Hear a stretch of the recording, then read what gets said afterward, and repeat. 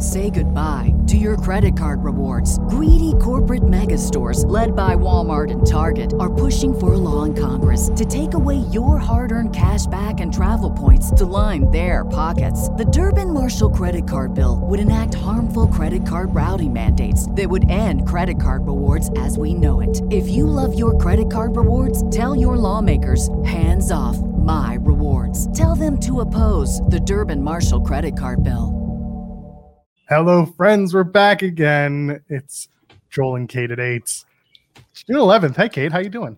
I'm so good. I got my New Japan Pride shirt. Love it. I got my old Timu Solane Ducks shirt that my brother once gifted me that I had no idea I owned until today. I got so much stuff in the mail. What is this? This is the dog collar set of the old figures.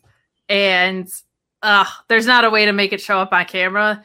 The detailing on these, especially CM Punk, his hair and tattoos look unreal, as do MJF's trunks, like the like double lion side of it.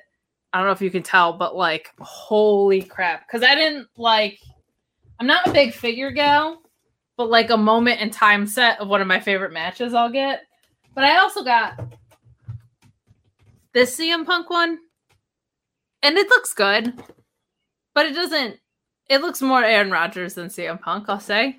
Like, it's not, it's certainly not bad, but it doesn't look nearly as good as, like, the dog collar one. Just the level of detail on it is so good. And hold on, are we talking like Aaron Rodgers appearing on the Pat McAfee show during a certain time of the year when everyone was locked in their homes for a certain amount of time? Is that what we're talking about? Not that bad. This isn't like Darkness Retreat level. But you know Asian Joe, who's always in the chat and being wonderful? Of course, yes. So he sent as a rib. I got so much stuff in the mail, okay? Seriously. People like you. That's a problem. He sent this Tyrus Del Rio 2-pack as a rib. And it's like my favorite figures now because it's just hysterical to me.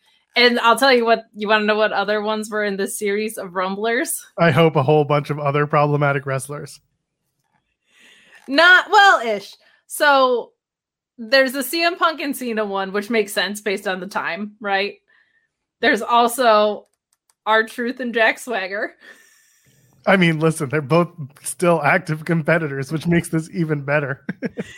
Mason Ryan and The Big Show.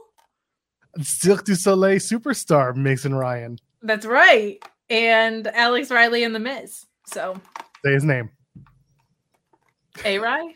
That's right. Say it to his effing face. But that cracks me up. This actually legitimately made me laugh really hard. And I like unboxed it on the Mark order. And both my co-hosts, one of whom's in the chat right now, were like, I didn't get sent anything. Why didn't I get anything? And I was like, well, hold on. You're going to be not jealous in about a minute and a half from now. But I had so much fun getting all my stuff. Nothing more than my New Japan shirt. And to Julian, who said Tyrus isn't problematic, he is, because it's legally documented that he sexually harassed women at Fox News. So, yeah. He absolutely is that pile of garbage human. So it is not even political. It is he harassed someone at Fox News, and there he goes. But he also sucks. So he does. Not a good wrestler, not a good political commentator. He's just there. He is there. Anyway, we're here, and that's more important, and we're better than Tyrus. So go ahead and leave a thumbs up on the video. We cannot open the show talking about NWA 2 weeks in a row. I refuse. No. Not when there's so much good wrestling this week. Yes, this was a good week, and we're going to talk about a lot of stuff. Yeah, listen, you come for the good chat, you stay for the clickbaity thumbnail that I make every week. I'm here for come for the Tyrus Del Rio dual rumbler set. Besties in the world. Anyway, while you're leaving that thumbs up, if you haven't yet, subscribe to the channel here at Fightful Overbooked. We're dropping content daily. Myself and SB3 are back tomorrow morning to go in the weeds, as we are every Monday, Wednesday, and Friday. Jeremy Lambert, we're hoping will be back on Friday. Again, we send our love to Jeremy and his family. It's a bit of a tough time for him. And yeah, we love him immensely. We're looking forward to when he's ready to come back. With Jeremy out, I do feel like it's necessary to say. Please. I just feel like everybody's really lightened up on Cinnabon with Jeremy out. And I'm not here to stand for it. A lot of people are sending Jeremy their condolences, and they should, as have I. But the important thing is, the thing that Jeremy would want more than anything, I think, this hasn't been discussed, but I think he would say, while I'm out, stay on top of Cinnabon and don't take your foot off the gas with getting answers from them about Takeshita. They still have not condemned Takeshita's actions. They still have not released a statement. Takeshita came out with the shirt and it said favorite food, cinnamon rolls. Didn't name Cinnabon. So have they gone separate ways, or was it just not an official partnership? I want answers. And the only person who wants answers more than I do is Jeremy Lambert. And in his absence, I'm not going to sit back and pretend that just because Jeremy's not here, that this is okay. And I'm certainly not going to sit back while Don Callis is out here collecting heat every Wednesday, still not even really giving us a full reason about why he did this to Kenny Omega, and pretend that Takeshita's not also the problem and that Cinnabon's silence is not compliance. Because it is. And I don't want people to get so wrapped up in hating Don Callis that they forget to hold Takeshita accountable and that they forget to hold Cinnabon accountable.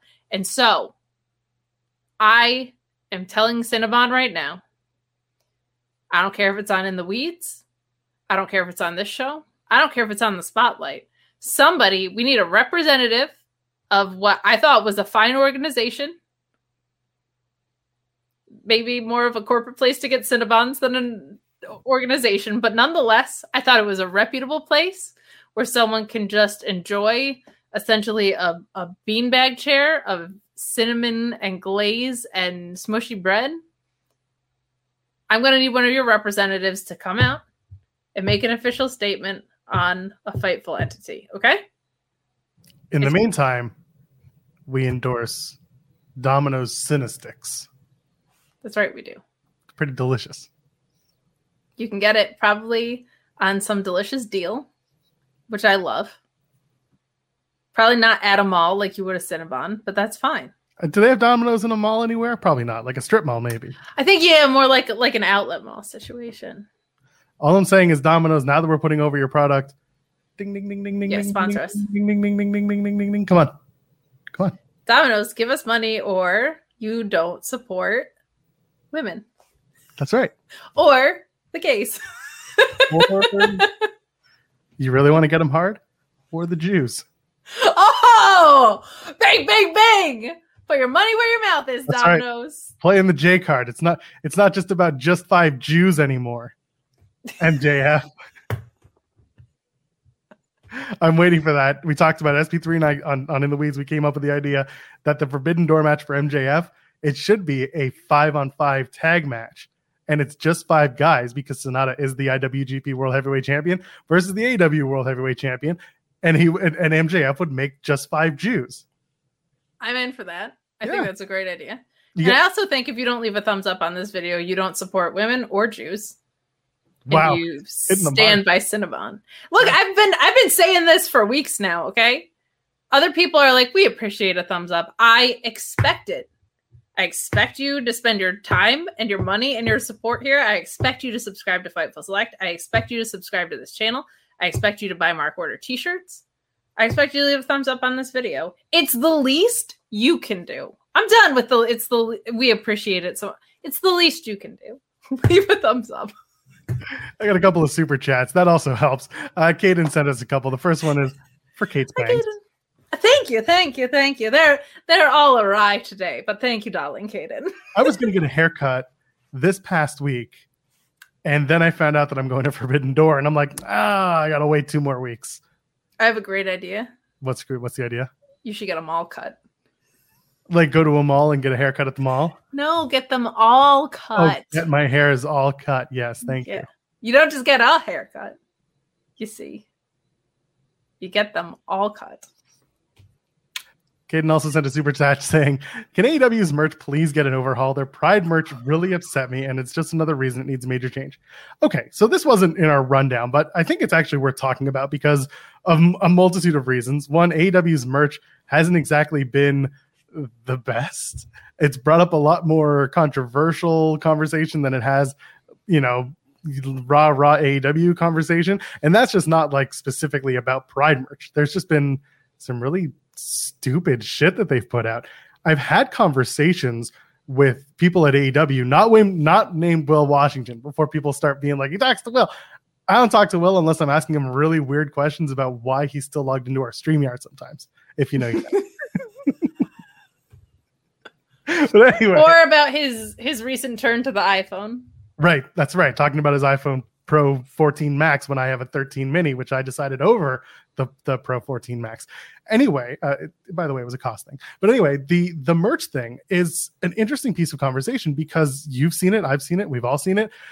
A lot of it is just not great. And if you go to a live show, I don't know about you, Kate, but like I'm not running to buy any merch lately, period, especially at AEW shows. What's your take on this? Because there's that, and then there's also where the Pride specific merch has been being donated to, which at first was Jasmine, and then suddenly the Jungle Hook t-shirt was all going to Community, which is AEW's in-house community service program.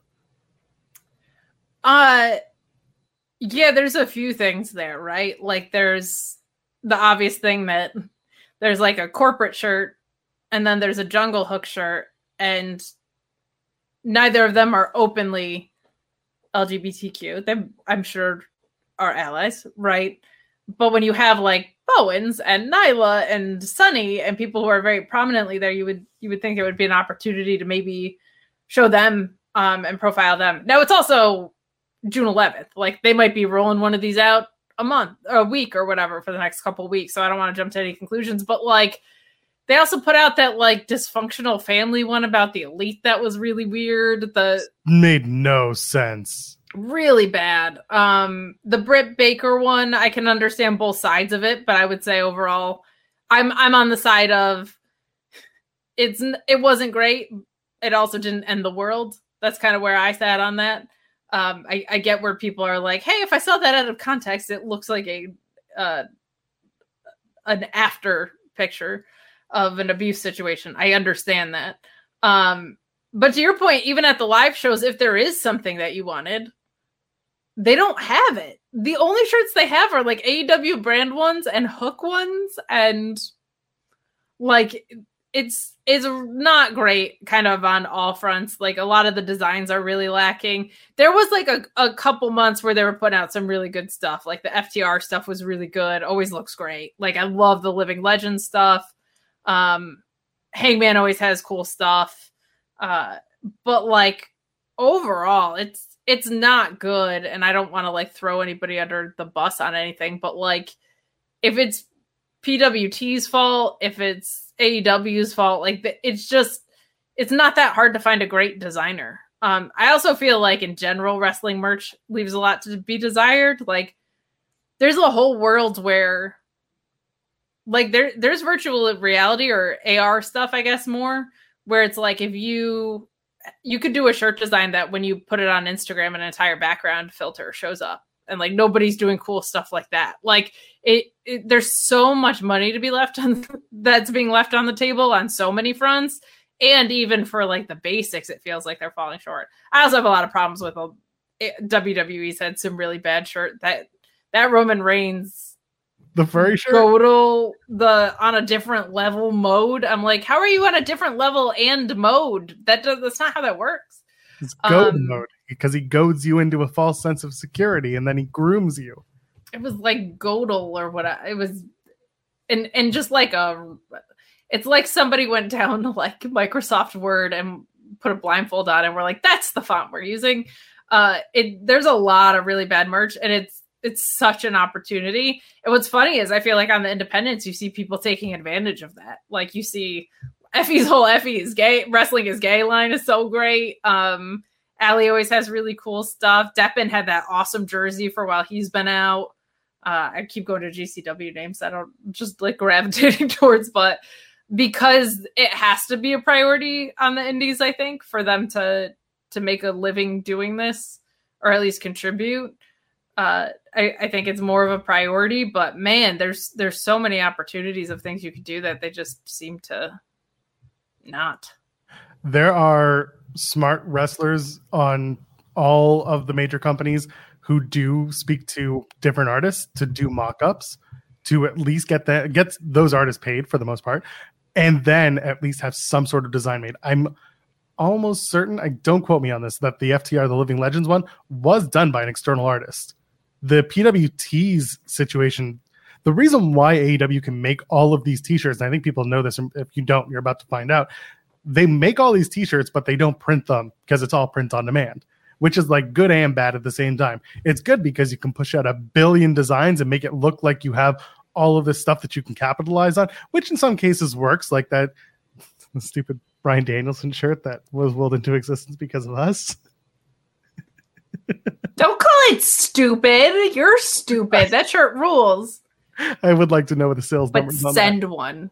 Yes, better send one to Jeremy. Send one to Jeremy right now. Sons of bitches. I hope I get one. I hope I'm gifted one when they come to Toronto. Anyway, so there's that. They can make like 1 billion designs and just print on demand, which again, good and bad. But it takes away from like the ability to make and quality control good looking t-shirts. That's gone. Whereas on the indies, you have to make, print, and bring them everywhere. So they got to look good, or else you're selling shit. And there's just a quality control issue. I love that we're like coming in hot on merch as our opener after a really great week of wrestling. But the other thing is they source from like 3 different vendors. So their sizing is also awful. Like I ordered the inaugural CM Punk shirt and I was like, well, of course it's going to be shit quality. They literally ran out of white t-shirts. Like they had to, I was waitlisted because the demand was so high. So I wasn't expecting much, but then I did like a bigger haul later and it was just like my Blackpool Combat Club hoodie and my FTR hoodie are the same size, and buddy, they are not the same size. Like they are, one is big on me, one is tight on me, like a pretty decent gap in that. Like it's a bummer because like you there's no aspect of quality control over any part of the process. It doesn't feel like. I had a New Japan baseball shirt that my sister stole from me, which is fine because it was basically a kid size shirt. Like it was so small. All the Owen Hart stuff is really good. Like that seemed to be locked in, and I'm like, they probably got really specific on that. But man, there's no part of it that feels like I don't feel confident placing an order other than the fact that I'm like, I like this wrestler and I like the shirt. Like cool, but I would be throwing way more cash at them for merch if they just took a little time to invest in it and did it the right way. By the way, Caden in the chat mentions that Ali Albright, our pal, does hell yeah, has a great shirt that has, of course, been worn by Mercedes Moné, but also sells friendship bracelets. Friendship bracelets. Nobody else in wrestling sells friendship bracelets. I don't care what you hear. I don't care what kind of mania you're after, but the original friendship bracelets were done by Ali Albright, okay? Ali Albright, the OG bestie. Yes. All right. Ali Albright's got it on lock. She hand makes them all. That's right. Friendship bracelets were her idea, the inaugural one. So I don't know what all the mania is about, but that's OG. Go to her. It's Ali Mania. It's Ali Mania. It's Ali Mania all the time. That's right. Meet Normus with the super chat. I'm going to let you read it because I know exactly how you need to read it. My car malfunctioned and it read the outside temp as 69 degrees. Nice! Even though it was well into the 90s today, I'm not fixing it. Toodles! Thank you, Meet Normus. And thank you for being so committed to the bit that your car will fucking malfunction. Oh, wonderful. Thank you, Meet Normus, for the super chat. By the way, get your super chats in because it also helps drive our conversation. We have stuff that we want to talk about, but of course, y'all have stuff that I'm sure you want to talk about. So we can talk about anything you want as long as it's not about CM Punk, even though he's on the thumbnail. That's the joke. 2 hours of talking be about the thumbnail. That's not true. We are going to get to it. Clickbait. Clickbaity garbage. I look forward, Kate, to the day when I don't have to do clickbait for any of this stuff, where all I can do is I want to be that YouTuber who's like, today I'm flying on a first class, all expenses paid trip on the newest suite on the Airbus, da da da da da. And you're coming along for the ride. And then I go on an airplane and I show them all the stuff. I show them the bathrooms. And I'm like, this is the King of Prussia's bathroom. It has a shower. Have you ever showered on a plane before? No, you haven't, because you're poor and so am I, but I'm riding for free. Isn't this great? And I would love. What YouTube videos are you watching that people are A, talking in that voice, and B, getting that kind of clout? There are a lot of English people who seem to do travel videos and get real good shit out of it. All right. Talk to Will Ospreay. Talk to ZSJ. Someone's like, is Joel impersonating popular? I kind of am, but like, you wouldn't know. Because they're so popular. But YouTube is wild to me in that like these people are making like oodles of money, but 99% of the people don't know who they are. These like 10 plus million subscriber channels, y'all don't know who the hell they are. No. Nick DiGiovanni, he's just a cooker. He cooks. He's got 10 million. He does collabs with like other 10 million subscriber food YouTube channels. You said Ali Mania. Oh, Ali Mania's in the house. Ali Mania appeared. I love it. I adore it.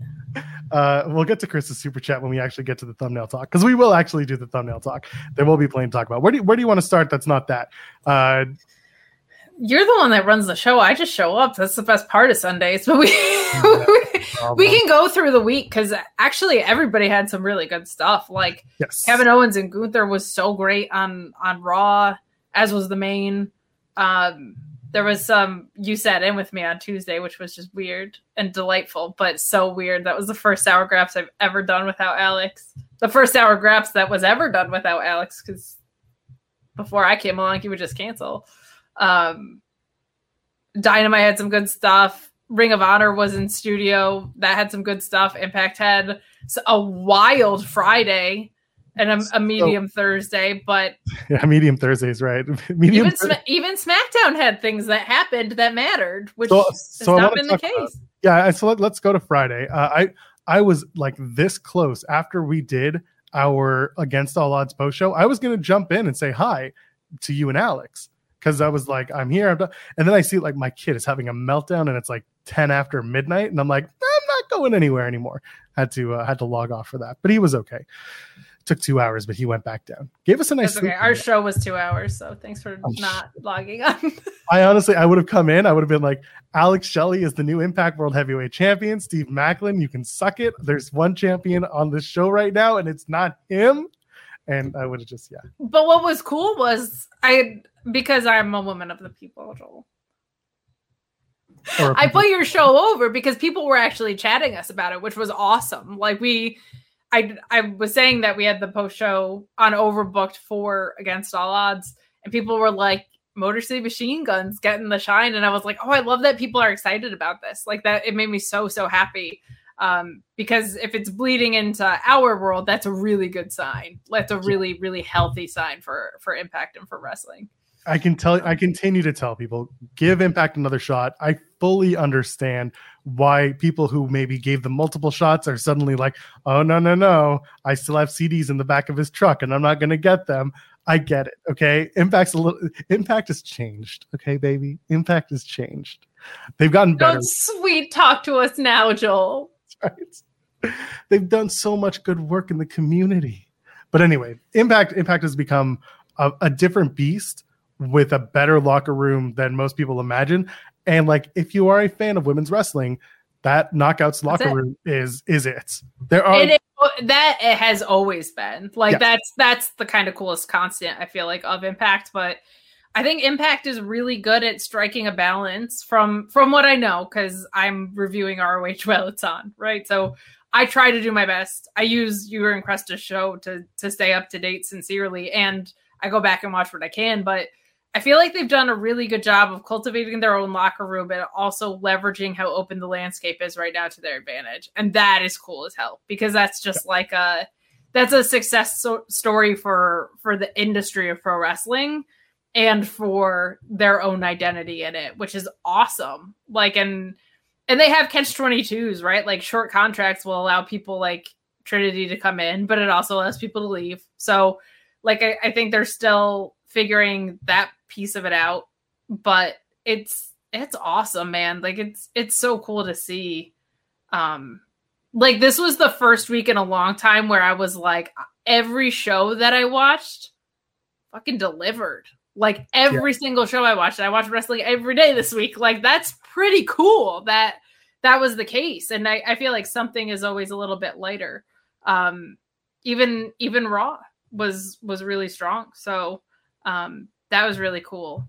And everybody, like, all the sub brands are on a killer tear, man. Like, New Japan, ROH, and Impact are all tearing it up. Like, that rules. I love that. So someone in the chat mentions, when is Jay Vidal versus Trinity? I would love to see that match. There is some meat on the bone left with Trinity and Giselle Shaw and Savannah Evans. They ran a tag match that was good, a little clunky, but it was fine. This was at Against All Odds, but really they're moving towards Deonna versus Trinity, and that's going to be a great match at Slammiversary. But I would like to see if Trinity's into the idea of having an intergender match, her and Jay Vidal, aces. I'd love to see it. They didn't do it at this taping, but they have a lot of they're going to be down in Australia at the end of June. They have tapings in Atlanta, and Trinity's going to be definitely on the Atlanta tapings. Don't know if she's doing Australia. They haven't announced that. But either way, there's a lot of opportunity to have that match, and I'm down for it. And talking about contracts, this is one thing that Impact does do really well. They do have short-term contracts, but they make the most of the time that their wrestlers are there. Granted, Jonathan Gresham right now is kind of not doing much, but at least he's having banger matches. I'll see the bright side of it, that he's having really good, solid matches. Unfortunately, they haven't done anything other than that. So, well, Gresham is one of the few that I feel like I don't think you can say it under any circumstances it's a mistake to sign Jonathan Gresham. He's a top 3 technical wrestler in the world. He's fantastic. They're probably polar opposites on what their strengths are, from like the fact that I think Impact is extremely character driven and Jonathan Gresham is extremely technically driven. And it felt like he was almost defaulted to Impact because of the ROH fallout rather than chose to go to Impact. And I think all those ingredients, I don't want to say has made for an unsuccessful run, because he is having incredible matches and like there's plenty of great in-ring things happening there. Look at Speedball. My God, like so much good stuff. But like, I feel like the polarities and the circumstances he entered under, and he's been very open about the fact that he like has been battling depression as well. Like that's a lot to put on a guy who is considered a top 3 technical wrestler in the world. So I'm not surprised that, I don't even want to say it's been lackluster, because it's not like I watch a match and just like, this guy doesn't have it. Like, that guy's incredible, right? So it just, in the same way, I feel like it would be wrong if Bray Wyatt showed up in ROH. It kind of feels just like a little bit of a mismatch of what Jonathan Gresham is best at and what Impact is best at. And that creates like a little bit more of an uphill climb, I'll say. But it's interesting. We'll see what goes on. I'm still waiting to see what Gresham does and when his contract ends. We're about to hit the end of 6 months, the end of June, because he started middle of December. So really around now would be the end of his contract if he signed a 6-month deal, much like Mia Yim did back when she came in. She signed, it was just the 6-month deal. She was out by, I think, Bound for Glory, or maybe she debuted at Bound for Glory, whatever it was. 6 months. She was in, she was out. I could see that being with Gresham. Impact started to kind of hint that Jordynne Grace might actually come back, because the way that they sold her exit was she's out indefinitely. They didn't normally, if Impact is like you're done, they kill you. They literally like that's the gimmick. They off you. That's it. They didn't do that with Ty Valkyrie. They just stuck her in the undead realm. They did it to Eric because Eric Young was probably like, I'm going back to WWE. I'm finishing off there. Whatever I do, that's it. He told me in an interview, he's like, when I'm done, I'm done. I'm not like coming back for retirement tours. I'm not coming back for one-offs. Like I have lived comfortably. I'm happy and I'm out. I'm good when I'm done. So he probably said to Impact, like, thank you for 15 years, but you can finish me off now, or just put me in a mask when I come back. So I don't know what the plan is for Jordan, but it feels like Jordan and Impact have maybe had some positive conversations. The other thing is, Kyler in the chat mentioned that in the Denise interview that Trinity did, she did mention wanting to do an intergender match. So there you go. It's entirely possible. Jay and Trinity keep getting involved in each other's business. So I'd love to see it personally. I do think, as far as Gresham's contract being up, it sounds like ROH/Tony Khan and Gresham might be on better terms than they were. I think it would just be the right wrestler at the right place if that got ironed out. I'm really, really hoping for the ROH product that we have our Dynamite roster, we have our Collision roster, and that creates clarity, because some of the names that have been consistently on ROH are being rumored for Collision, and that's a thing. So they need stakes in the ground. Jonathan Gresham in ROH doesn't feel like Jonathan Gresham in ROH angling to get on AEW. Like, that is his home, and that he made that place over the pandemic. Like, I kind of got back into it over the pandemic because I was like, this is an hour. They figured out how to make non-fan wrestling work. Everything is logical. I put over Delirious's booking of that product all the time. Everything was clean. I loved the way representation was occurring there, and that you had Hispanic wrestlers and not all of them had a mask. You had Black wrestlers and one of them was the best technical wrestler in the world, and you had Shane Taylor Promotion coming out with For the Culture flags. Like, I loved that product. And talent, fans, interviewers, Ian Riccaboni, everybody has said, like, Jonathan Gresham put that company on his fucking back. And at those tapings would wrestle 3 matches, and not 3 10-minute matches, like pure matches if he had to. Like, that was his home. He really, really was the flag bearer there. That would feel like a homecoming and just a note that should happen for the next beat of his career, in my opinion. As far as Trinity, I would love to see what she brings to an intergender match. I think that would be so interesting based on her style and what I have seen of her in Impact so far. Like, there's a couple differences from how she's working in Impact than how she was working in WWE. I'd be very, very intrigued by that. Very, very intrigued by that. I want to see her and Mike Bailey team up. I don't want to see them have a match against each other. I want to see a match with Speedball and Mike Bailey. Or sorry, Speedball, Mike Bailey, and Trinity. That to me sounds like a lot of fun because there are some similarities there. Blast. Yes. Yeah, that sounds just like a party. Yeah. And then someone in the chat, Scott's saying that Gresham, if he goes back to ROH, should be the one who beats Claudio. I would love if they play that at Death Before Dishonor. Again, if Gresham's contract is about up, don't even tell us. Like, no, he's been really good at no one's been able to find out or figure it out. Jordan Grace hasn't told anyone. Like, no one's talked about it. If he just showed up at Ring of Honor at Death Before Dishonor as like the mystery opponent for Claudio and wins the title back after everything that happened with Gresham, with ROH, with Claudio, like everything, that is what I want to see. That's some closure on many sides.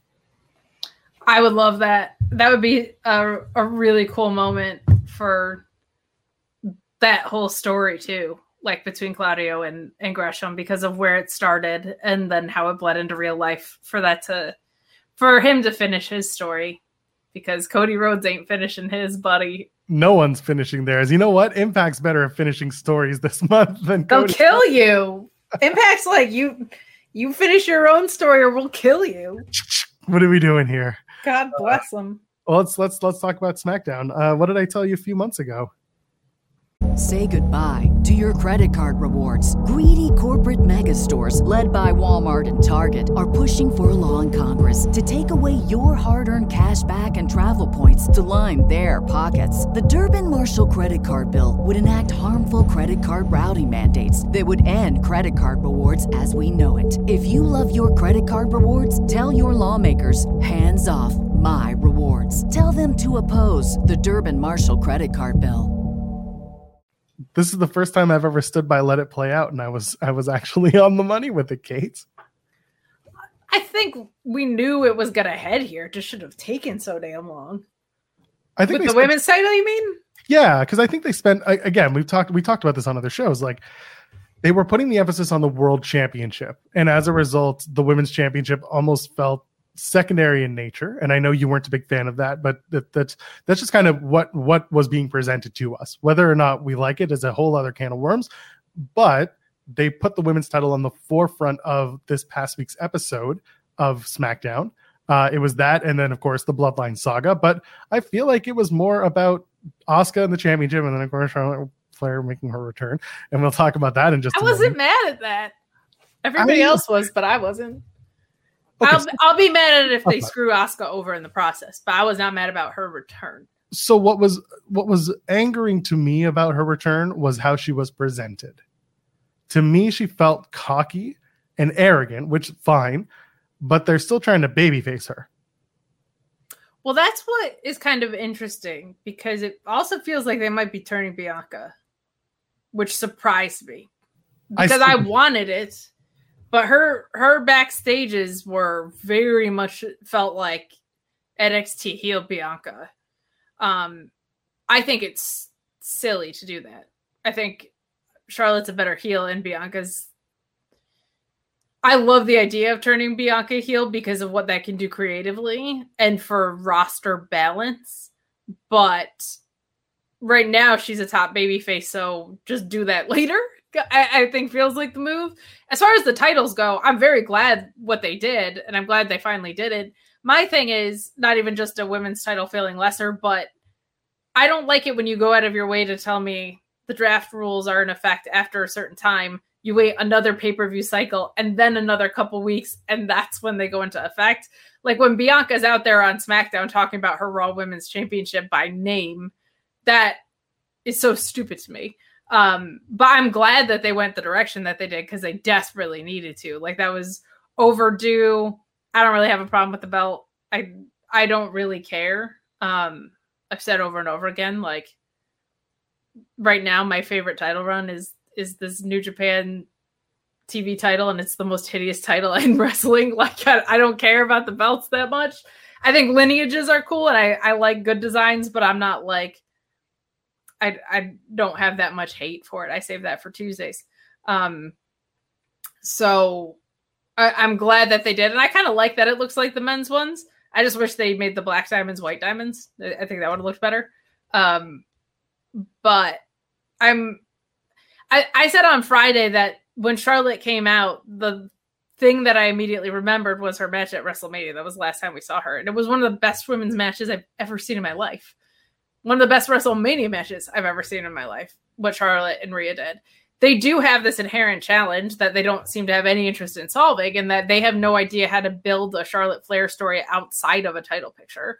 In some ways, she's kind of earned that. If she wants to be a part-timer and walk in, I get it. She's given a lot of women their best match on the roster.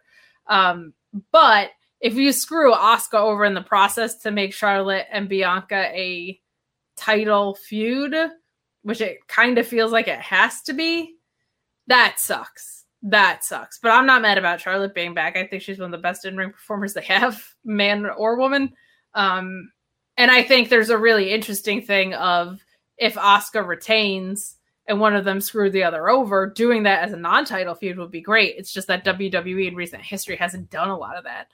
But like a side feud of Bianca and Charlotte and I don't know, Asuka having a run and Io winning the briefcase, let's say. Hell yeah. Like, sign me up for that any day of the week. We just have to see what creative ultimately actually gives us from it. So, but I understand why people had a problem with it. I love watching Charlotte Flair wrestle.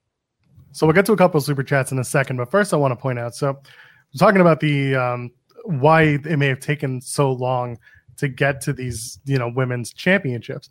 I think this year's women's Money in the Bank will be more important in the long term compared to the men's. I think the men's will be cashed in first as early as that night, but the women's Money in the Bank will be one that's held longer, because not just because it's been like they haven't had anyone hold it for longer than a day since Carmella, who was the first winner and second winner by, everything that happened that first time around. But either way, Carmella held onto that case for like 200 days. I think it was quite a while. It was after WrestleMania when she cashed it in. The Iconics made their debut. They came in, they beat down Charlotte Flair, and then Carmella came in, and the referee kept asking, "Are you sure?" And she kept yelling, "Yes, I'm sure. Yes, I'm sure." I love her. I love Mella. I love her. So now they actually have to tell a longer story with that women's Money in the Bank briefcase, and this is the first chance they have. So why not put a new title out there? Rhea, for all intents and purposes, is going to be given one too, and I hope to God that she's given something similar to Seth, just to balance out how the SmackDown titles work. But I want it on a purple strap for her. I want the strap colors to change based on that particular woman's like color scheme and her gear. So a purple strap for Judgment Day for Rhea Ripley would work. Shout out your other ones in the chat, but regardless, like just a different strap I think would change it up nicely. The black diamond versus white diamond thing. So the designs of the belt don't really bug me. When I think about what you said, black diamonds on the women's championship, the way that it looks now, looks good. The white diamonds on the Roman Reigns title, the way it looks now, would look better. It would make things pop better. Oh, I could see what you're saying. Yeah. I can see what you're saying. Yeah. Black strap, black WWE logo, the gold in the background kind of makes the WWE logo fade a bit to everything else that's happening. Whereas if it's white or that white gold, it would kind of pop. So it might look better. But the black diamonds on the white strap with the gold back, that looks good to me. That's fair. I like your idea of the color changing straps on the Raw title. That sounds fun. We'll see what they do. Yeah, I'm intrigued. I'm intrigued to see what we get out of that, because I personally just stylistically, like, again, I don't assign too much weight to any of that, but I like the Raw title better than I like the kind of more modernized title that we have for Romans. Like, I like those throwbacky ones. That's just my jam. Yeah, that's fair. Again, that's why they have all these different designs, and some people are going to like one and buy it, hopefully in WWE's eyes or AEW's eyes, because the TNT title looks different from the world title, which looks different from so many other of the tag titles even. So, to each their own. All better than Zack Sabre Jr.'s gold watch. That should be what he... Anyway, Corey Stallings with the super chat says... he'd be so great with a gold watch too. Okay, hold on. I'm going to read the super chat in a second. Is it true? I missed this. This was on Rampage when he had his TV title match.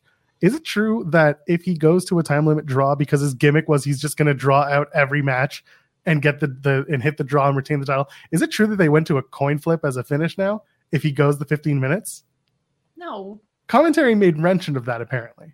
No, they must have been being silly, because his thing is the opposite of that. He can't go to a time limit draw. No, I know that, but the idea was that he was going to keep doing it so that he keeps the title if he draws, right? Because in the event of a draw, the TV champion wins, right? Right. So he would just keep going the 15 minutes because he's a wrestling machine. And then eventually I think New Japan was like, "Oh, screw you, buddy. We got you by doing this coin flip." Oh, I didn't see that unless that happened on Dominion or something. I think it was a Rampage thing. That's silly. Especially because his opponent, no offense to Action Andretti, but come on. That's like such a betrayal of his character, because the whole story with Jeff Cobb was the only one to go to the time limit. And that to him was like, I didn't beat you. Like, I retained my title, but I didn't beat you. And then Jeff Cobb had the shortest defense on their rematch. So it's just like that must have, I'm hoping that was silliness from the Rampage commentary desk, because that's so anti his persona. But watching Zack Sabre Jr. meltdown because he lost the TV title on a coin flip would just be... Oh my God. Just be aces. It's like my favorite, the promo he did on Naito in the G1 where he just has 3 chairs around. He's just wearing a suit of chairs walking through the hallway. Ah! It's unbelievable. It's so good. Oh my god. Yeah, some Ryan in the chat saying, hear me out, just actual belts, and John saying it's a cummerbund. Oh my god. Okay, Coy Stallings, we said we'd read the super chat. Can someone in WWE give Hunter and Vince a dictionary to explain what undisputed means, since the women's title says undisputed? It's true, but in the Fightful Select report, just to pull back the by the way, $5 a month, FightfulSelect.com, they mention why it's still there, and the answer is basically, deal with it. Sunglasses and all. I'm not Alex Pulowski about it, but like, don't go out of your way to tell us something and then just to not make sense of it. Like that shit bothers me. It doesn't put me near aneurysm mode, but it does bother me. But like we were just talking about with the draft rules, it's like the draft goes into effect after the pay-per-view, but kind of not. And also people can just show up wherever they want. I'm like, then what are we doing? Does Alex wear a smartwatch when he does sour graps, or just in general? Do you know this? Do you know if he wears a smartwatch? I think so. Can you find out if he does? Do you want to know his heart rate? I want to know. I want him to post his heart rate before he goes into watching a wrestling show. You know what? Track it. Just track it. Just track it. We'll just and then track when he it. does sour graps, and then through the end, I think the people would like that value added as to why they should watch sour graps. That should be paywalled, honestly. It should be every single week on the sour graps post are the images of his cardiogram. That's it. It's perfect. Oh, that seems awful. Yeah, I need it with a heart monitor. That's right. Oh my god! I had so much fun with you on Tuesday. That was a blast. We tried to do that super happy bit so much, and you were loving it too much. Well, we got, you know what it was we got so many chats up front that were so nice. Nice. Like I was thinking it would be a bit that we could intermittently do, but it was such an active stream. I didn't want to cloud it with anything else. Which in retrospect, I'm really happy about. Also, I didn't know you were coming in with a pirate hat, so. The pirate hat, the high school bits. Yeah, I had you going. I don't know what killed me about that one clip that I sent you, but at one point, Chi-Town Spurs said you're not a pirate, and you go, you know what? I don't know if you're really a person. I've said this before in my Twitter circles. Sorry, not all of you are part. Sorry. There are certain people that I am like 99% sure. Wow, don't break the cycle here. My white girl light, man, causing all sorts of issues. I am like 98 or 99% sure that there are some people who are in our live chats every single show who must be AI bots who are getting better and better at being like in the chat. So go ahead, weed them out if you want, but I'm just saying that there's possible. It's possible. Chi-Town Spurs is a person. He super chatted us. Those bots don't pay us money. If they did, I'd be creating bots. It's true. They'd be making us money. And they'd only be on my shows. I'd be like, look what a money-making machine I am. Chris sent us a super chat when we were talking about Ring of Honor saying, I don't believe Tony Khan ever made ROH a priority or have its own roster. What do you think about that? I think it will inevitably have to have its own roster because I think for Collision and Dynamite to have their own rosters, you're going to have some pieces that are going to be ROH standouts. And you're also going to need to do so from the fact that you're going to need to sign some people to be supplementary, especially in that women's division. I'm intrigued to see what happens with Cheeseburgers and LSG and Eli Isom and those people were in that old crop that are being used. Lady Frost certainly seems like she's headed in the right direction. I don't know which brand she'll be on, but like there's a lot of possibilities there. So I think they will have to delineate the roster just from the perspective of they have signed talents that are going to need a home and they're going to need to sign some people to fill out the rest of that roster is my guess.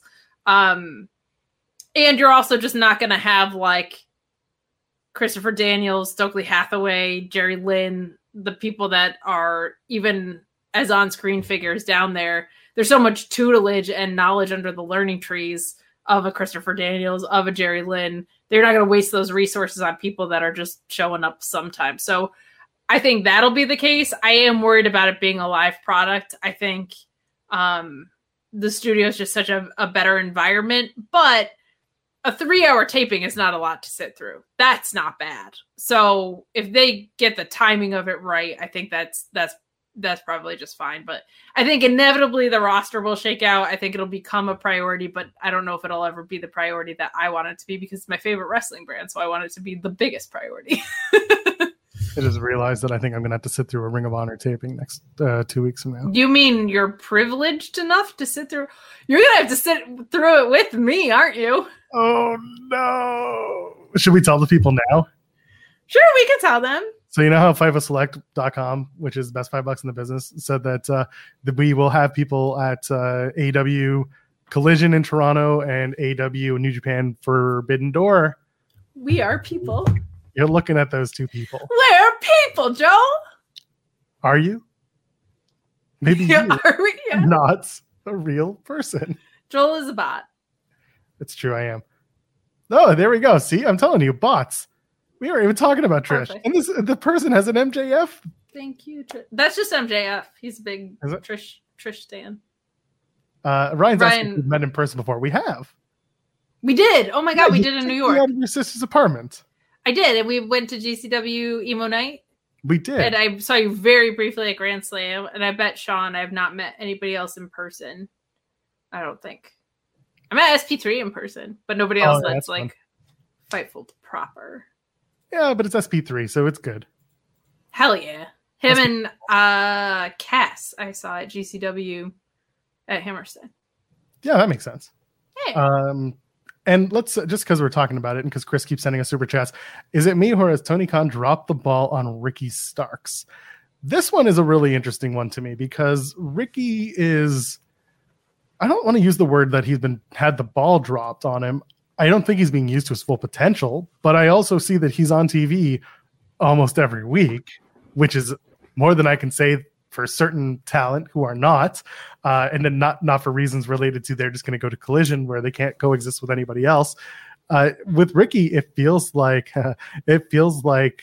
he continuously gets the rug pulled out from under him.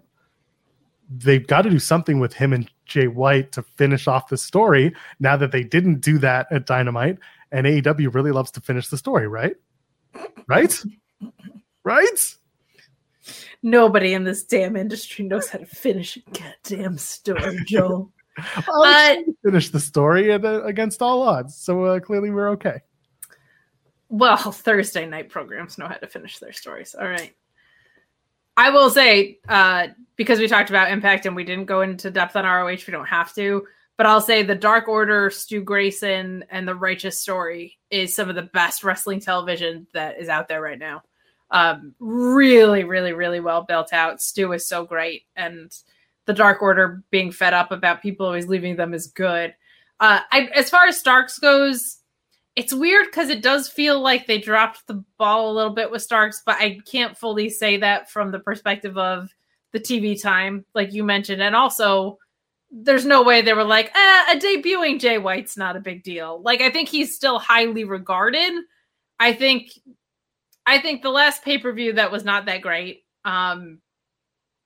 It feels like they've been on a way better track since then. And it just has felt like, and Joe Hulbert put this really well, like they were seeing past the pay-per-view that they didn't have in front of them. Like that they did have in front of them. Like their plans were so far beyond the pay-per-view that they just did. So everything that was leading up to that just felt kind of waffly. I think it's going in a good place now, but it does feel like Ricky, like the Jericho feud felt booked and reversed. This Jay White feud had like the dumb DQ ending that Ricky Starks would never do. I'm like, just give us, man, a clean movement here. Like, let him have a moment to just have some true star power and shine. But I'm excited. I think if we get Ricky Starks and CMFTR versus Bullet Club Gold, because now that the guns are there, that's a fun little 4-on-4 that we might be getting. But yeah, I don't think it's symptomatic of anything other than AEW having been in a weird spot for the past 6 weeks, or like before the pay-per-view. Yeah, I'm waiting on some things to happen, but it feels like feels like they're just kind of stretching out the story with Ricky until they set in some plans. But can't have a guns without some bullets, right? I see what you did there. We'll see what happens with Ricky. I can't imagine they would do Bullet Club Gold or wouldn't do Bullet Club Gold versus Bullet Club at Forbidden Door, right? Like that just feels like such an obvious one. I mean, yeah, Bullet Club, but they'll have like the War Dogs from Bullet Club show up. So it'd be like Coughlin, Kid, Connors. Wow, that's a lot of C's. C's that are K's. Coughlin, Kid, Connors, and Finley versus the Guns. Yeah, like Jay White's. I don't hate that. That's a buy-in match, by the way. I hate to say it, like just by star power sake. When the biggest star of that match is Jay White, that's not a knock at Jay White. It's just more like Jay White's not Kazuchika Okada. Jay White's not Hiroshi Tanahashi. Who's Okada, man? What's the story? What's the story? I don't know. Fucking greatness. I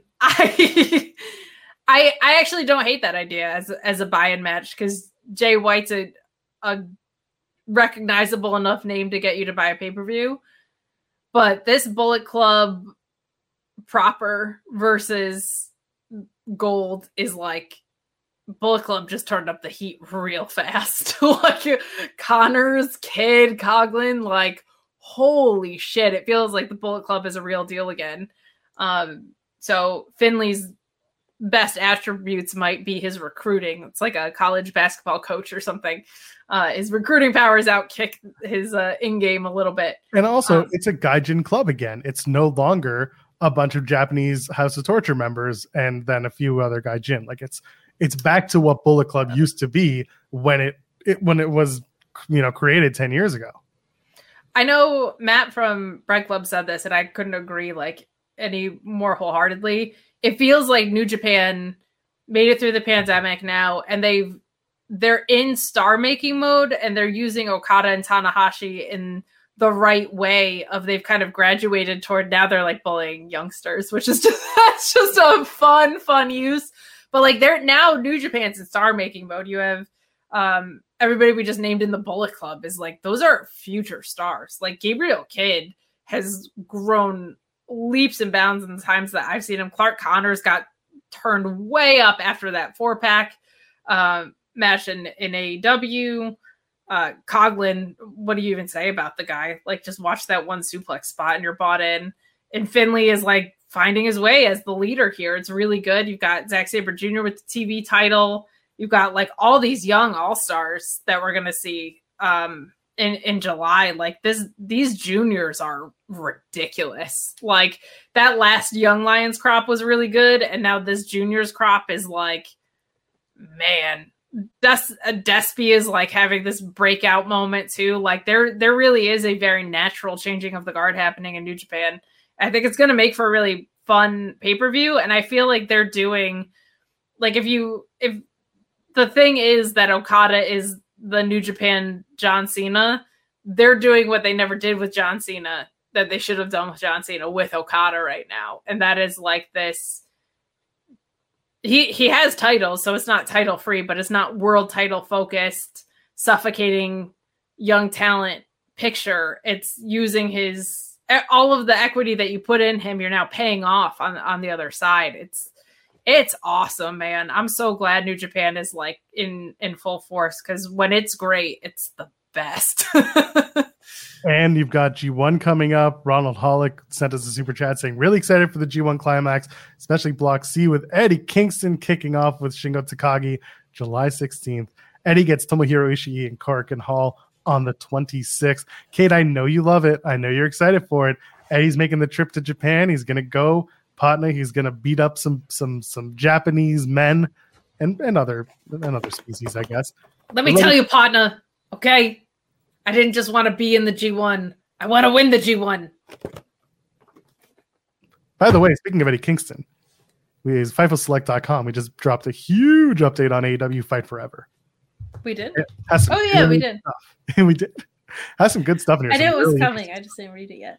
It's here, and it's wonderful. Yeehaw. We're not going to break the paywall for it, but you should go check it out for $5. FightfulSelect.com. Again, I don't appreciate it. I expect it. Go subscribe and go read every story that goes up. Jason asking, did I say species? Yes, I said species. I couldn't think of another word to explain human, so I said species. What's awesome about Eddie being in the G1, other than everything, it's always cool when a wrestler is like, hey, that was my dream, and now it's coming true. That always rules. Him and Shingo are going to have a match, buddy. That is a hell of an opener. So I'm just excited for that, too. That, like, what a perfect opener opponent. Hell yeah.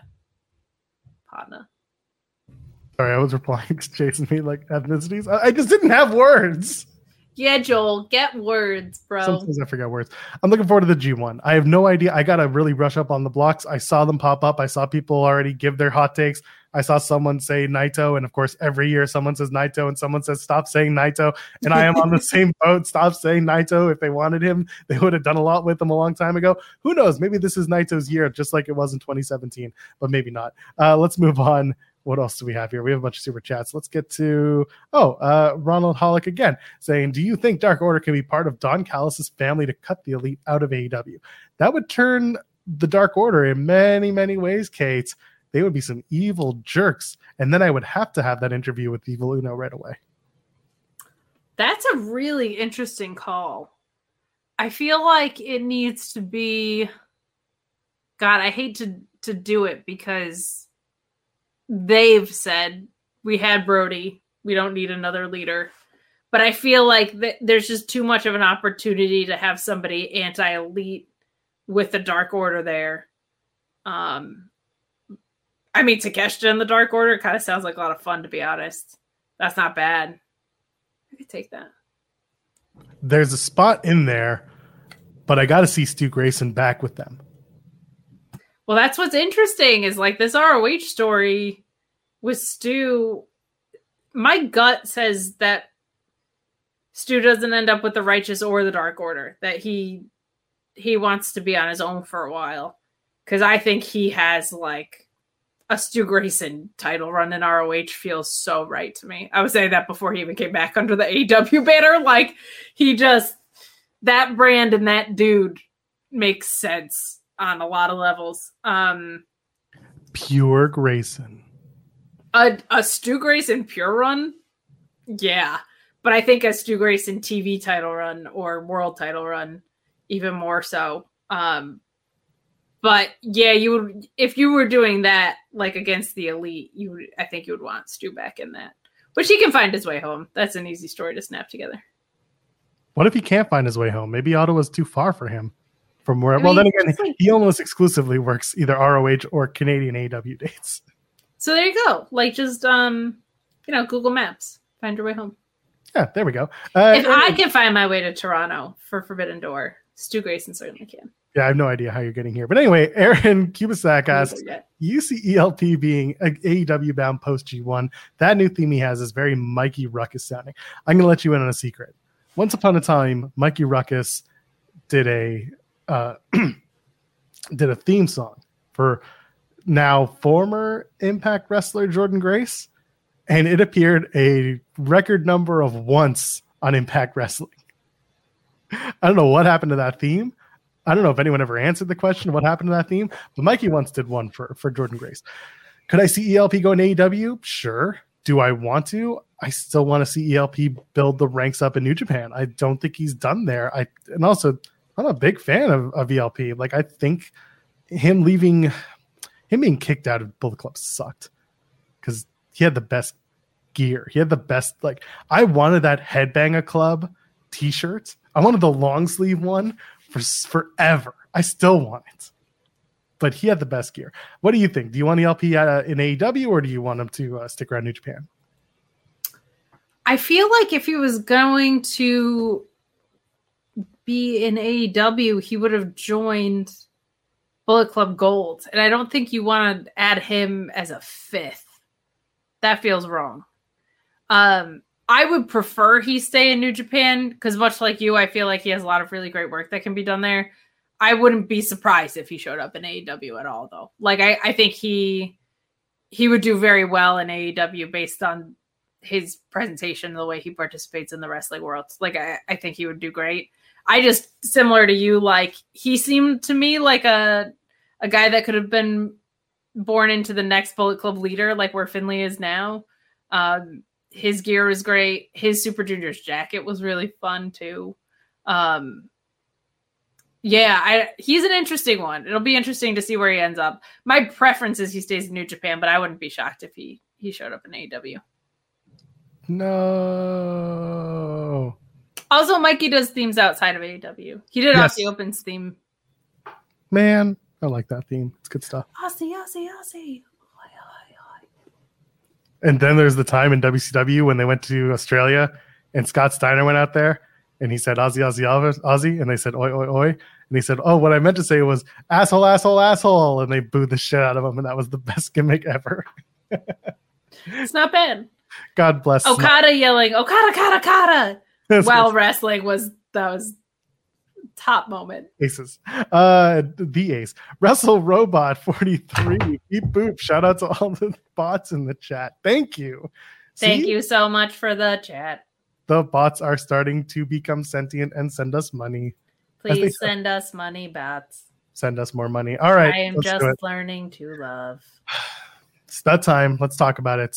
Chris sent the super chat, so let's just start on this. Is CM Punk hate being caused by bad Collision ticket sales? I think we have to do a better job of quantifying what bad is. Okay. Because So there are bad ticket sales going on for Collision right now. mostly in the Canada run, right? Yes. And there are plenty of reasons non-Punk related for that. However, he hasn't sold out the United Center either yet. But He hasn't. Is But that there's- really such a big deal? I'm going to say no for a few reasons. One, everybody already knew. So if you were expecting his confirmation to like open up the gates to a whole other level, I think that's silly because I think everybody thought it was very obvious that was going to be the case and probably already bought their tickets. Two, nobody knows what Collision is yet. And when he came back to AEW, everybody wanted to go to AEW anyway. And three, I think he did move some tickets. It just didn't sell out. But they had to open up like a whole other section because tickets did move. I think part of the problem with the Canadian tour is like you're selling Collision tickets and all of your Canadian draws are on Dynamite, right? Like I feel like Kenny Omega is probably the biggest draw that they have. Jericho, like all of your Canadian dudes are not on that particular show.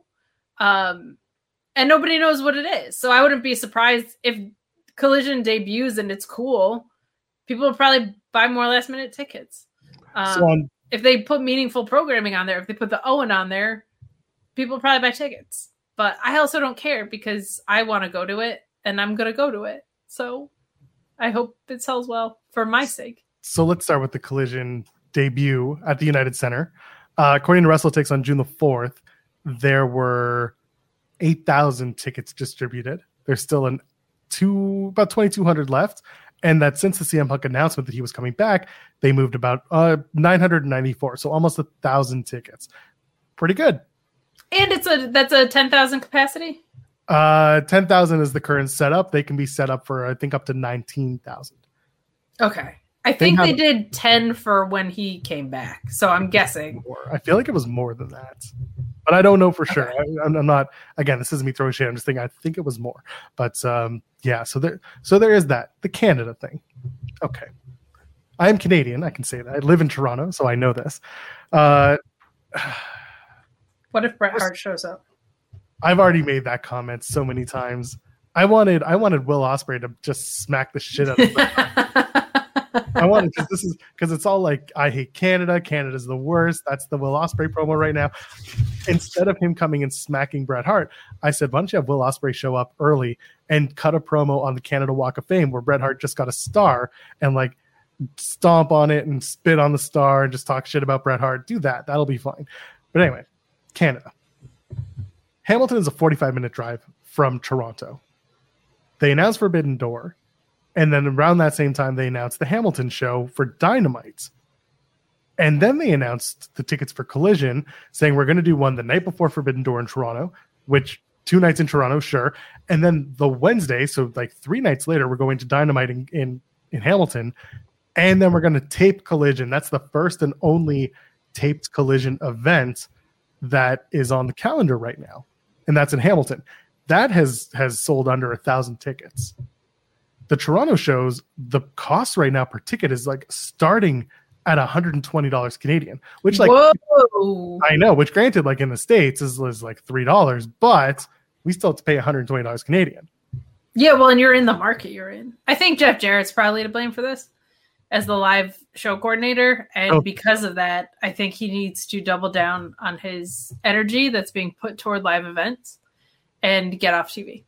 I don't know what or who. I don't think there's anyone quote to blame here. It's Jeff Jarrett. Okay. This is the first time that AEW's ran Scotiabank Arena, which is the NHL arena, the NBA arena. It's where the Raptors play. It's where the Toronto Maple Leafs play. It is the largest venue that is of that, stature. That is Kate's first credential. Is it really? That's upsetting. Yeah, because, well, here's the thing. Normally I want to sit with my friends, so I just buy a ticket with my friends. Like, I don't want to sit with you media clowns. I want to sit with my friends and watch a wrestling show, but none of them are going to Forbidden Door, so I'll settle for Joel. I just want it for free. Anyway, so you have no friends, so I have no friends now, and so I had to sit with John Pollock and Wei Ting and say nice things to each other for 3 hours, and it makes me feel good. It makes me feel good, Kate. Whatever makes you smile, Joel. Well, they just say, "Oh yeah, we've heard of you. You do good work," and I'm just like, "Oh, you've heard of me." Aww. Anyway, that's not actually what happens most of the time. Anyway, so so is someone saying they should run Maple Leaf Gardens? Oh God, please don't run Maple Leaf Gardens again. ROH did that over SummerSlam weekend in 2019. It's now the Mattamy Center, which is on Ryerson University campus. Shout out Ryerson Rams. That's where I went to school. That venue is not what it used to be. It is much smaller, but it is not. It's just not the same. And it's not really built for wrestling the same way that an arena setting is. It's not big enough. You can run. Aren't the Maple Leafs big losers? Oh, they're giant losers. They suck. Yeah. Well, let's not lean into that. Anyway, they're not going to go back to Coca-Cola Coliseum because it only houses 9,000 people, and you'll sell out like that. Forbidden Door had to be at Scotiabank because they knew it would sell out. NXT was at Maple Leaf Gardens once, and it was okay, but it's just not the right spot for this event. They also couldn't do things like Pyro, which I'm sure Collision is going to have plenty of, and so will Forbidden Door. So you need to affect that. Can you collide things in that venue? Probably. Is it zoned to collide? Yeah, multiple collisions will happen. Okay. That's an important thing. You know what they should do is they should do this. Cancel the Hamilton show. I think you should rap about Hamilton.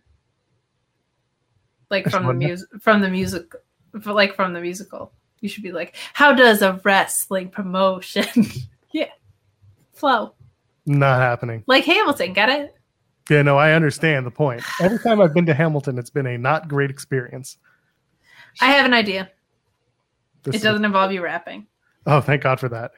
I think this triple threat with the Jarretts and Aubrey and Mark Briscoe and Papa Briscoe is going to be so. Happen. I think it's so special. It should happen at the Maple Leaf Garden, and I think you should have to be there, and they shouldn't even bother televising it. It should just be this moment that happens just for that.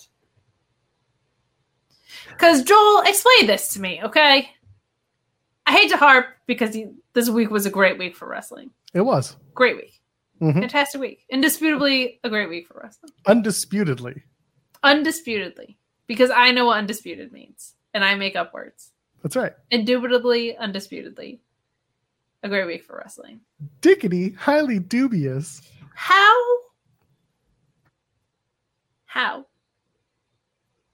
can Aubrey not do a match as a singles competitor because her role as a referee and that would be bias?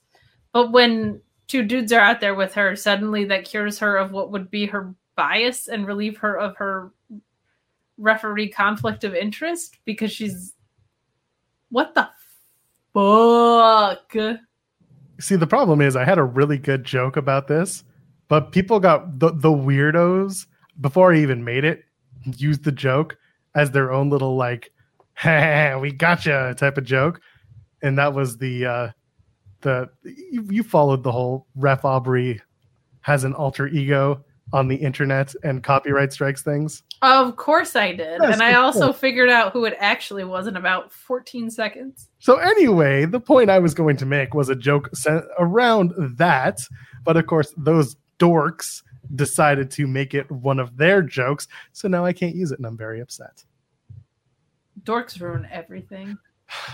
Dorks and bots. At least the bots send us money. People. No, the bots are fine, honestly.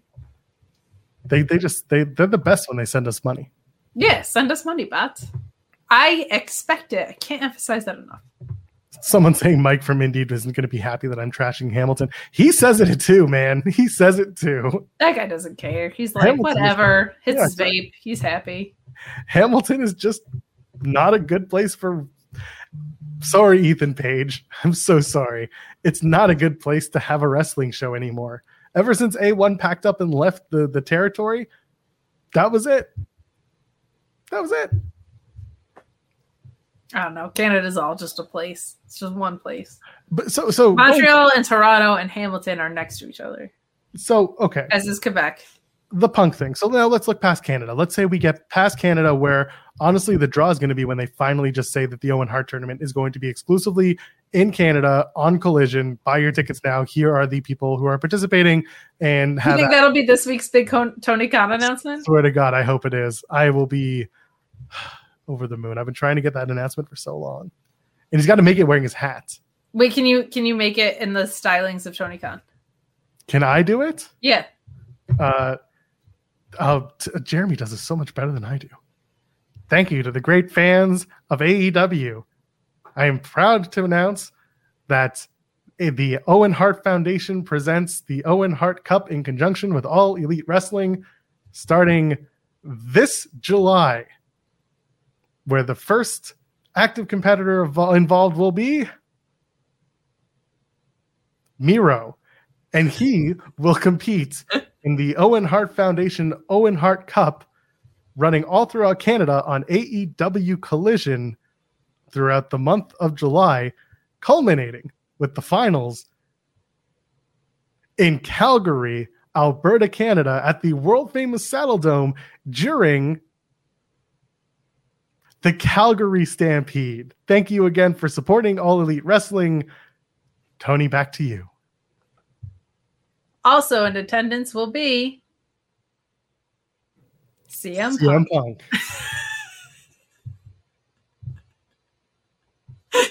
Someone's like, all right, the stream was about CM Punk.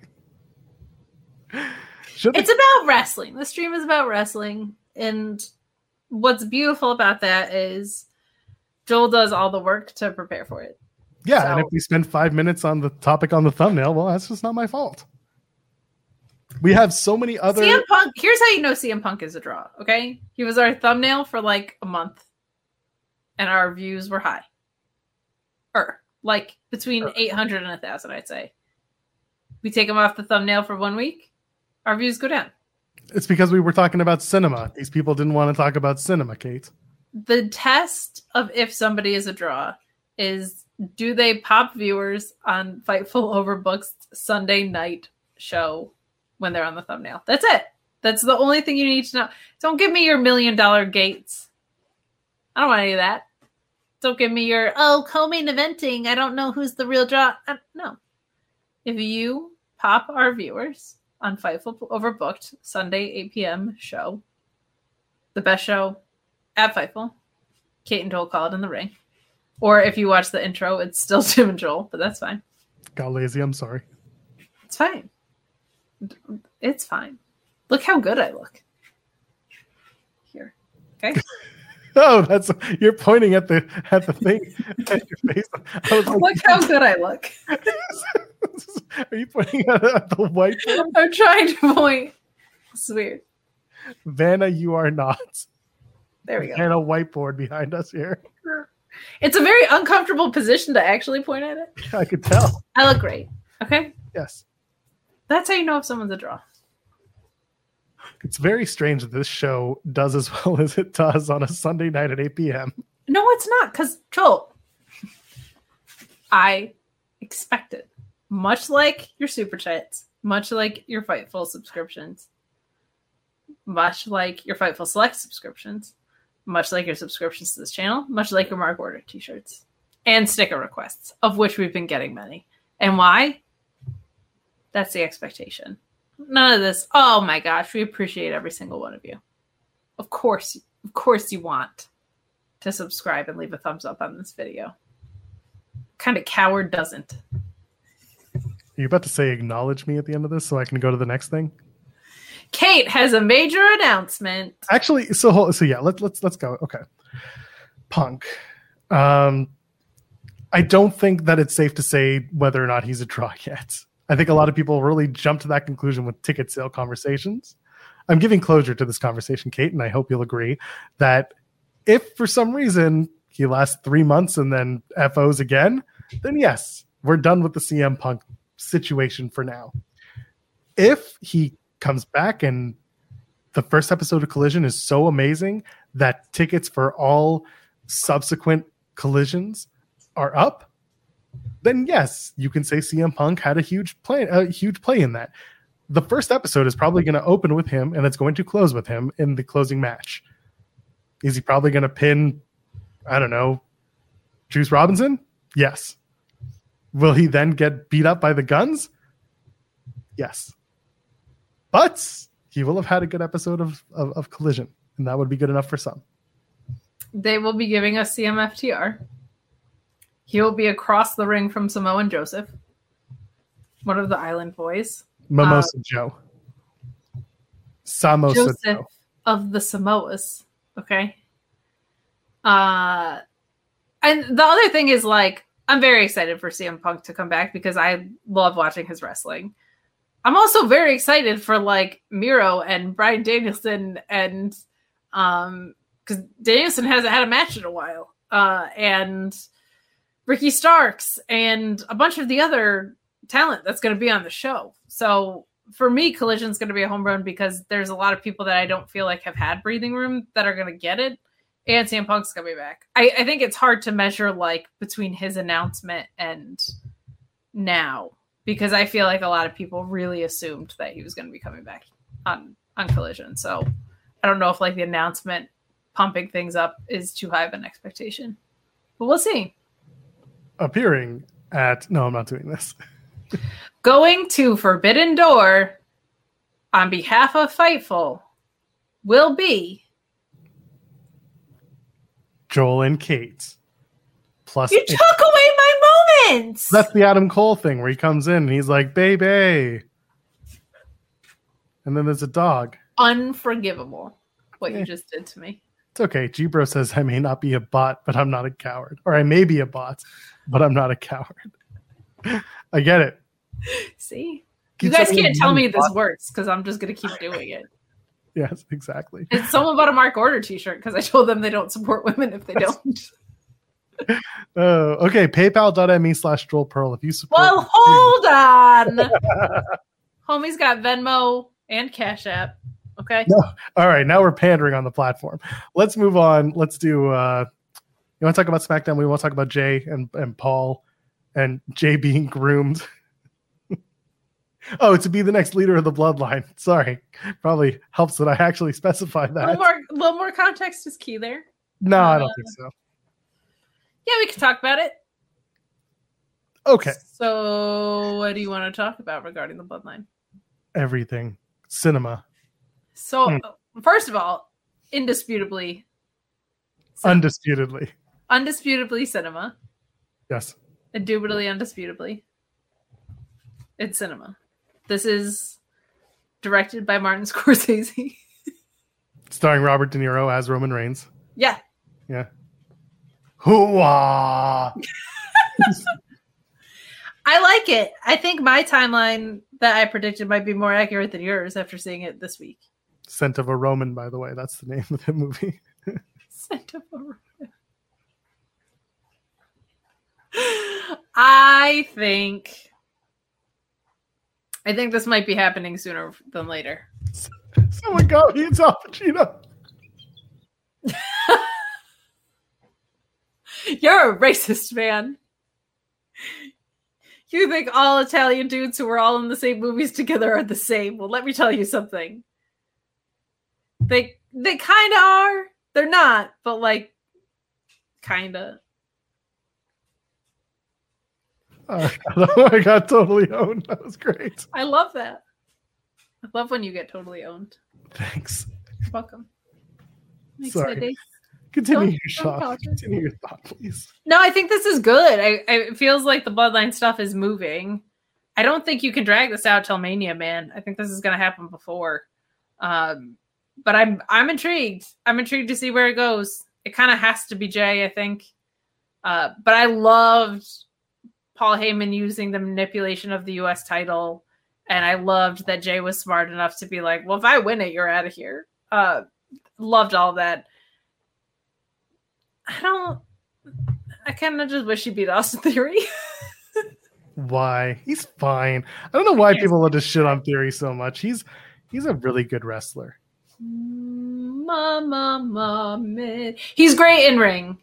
I cannot stand the "are you a believer now that I low blowed a ref to get a win?" Like, I have nothing to believe in you fucking nerd. And I don't like the Pretty Deadly pairing because it just makes no sense. But I love Pretty Deadly, and I love them using the Twin Magic spot for no reason. That's the best. It kills me. I love it. Yeah, I don't think it's ending that quickly as you do, as you've talked about on this show. I still think that this Bloodline... Well, you also think Robert De Niro and Al Pacino are the same, so... What do you know? Scent of a Roman was still a really good line, and I stand by it. Okay. I will stand by it until the end of time. Much like I'm going to stand by the fact that I think that this whole Bloodline story is going through Mania. I do think there's still more to it. They have to find ways to tell the story without it being the same repeating pattern every time. And this is almost the start of them figuring it out, because it was still like super kicked the wrong person. Like, so yes, the action needs to be figured out still. The story and the way they're starting to tell it, that's starting to change up a little bit. What about the way they finish it? Well, in WWE, you don't really finish your story.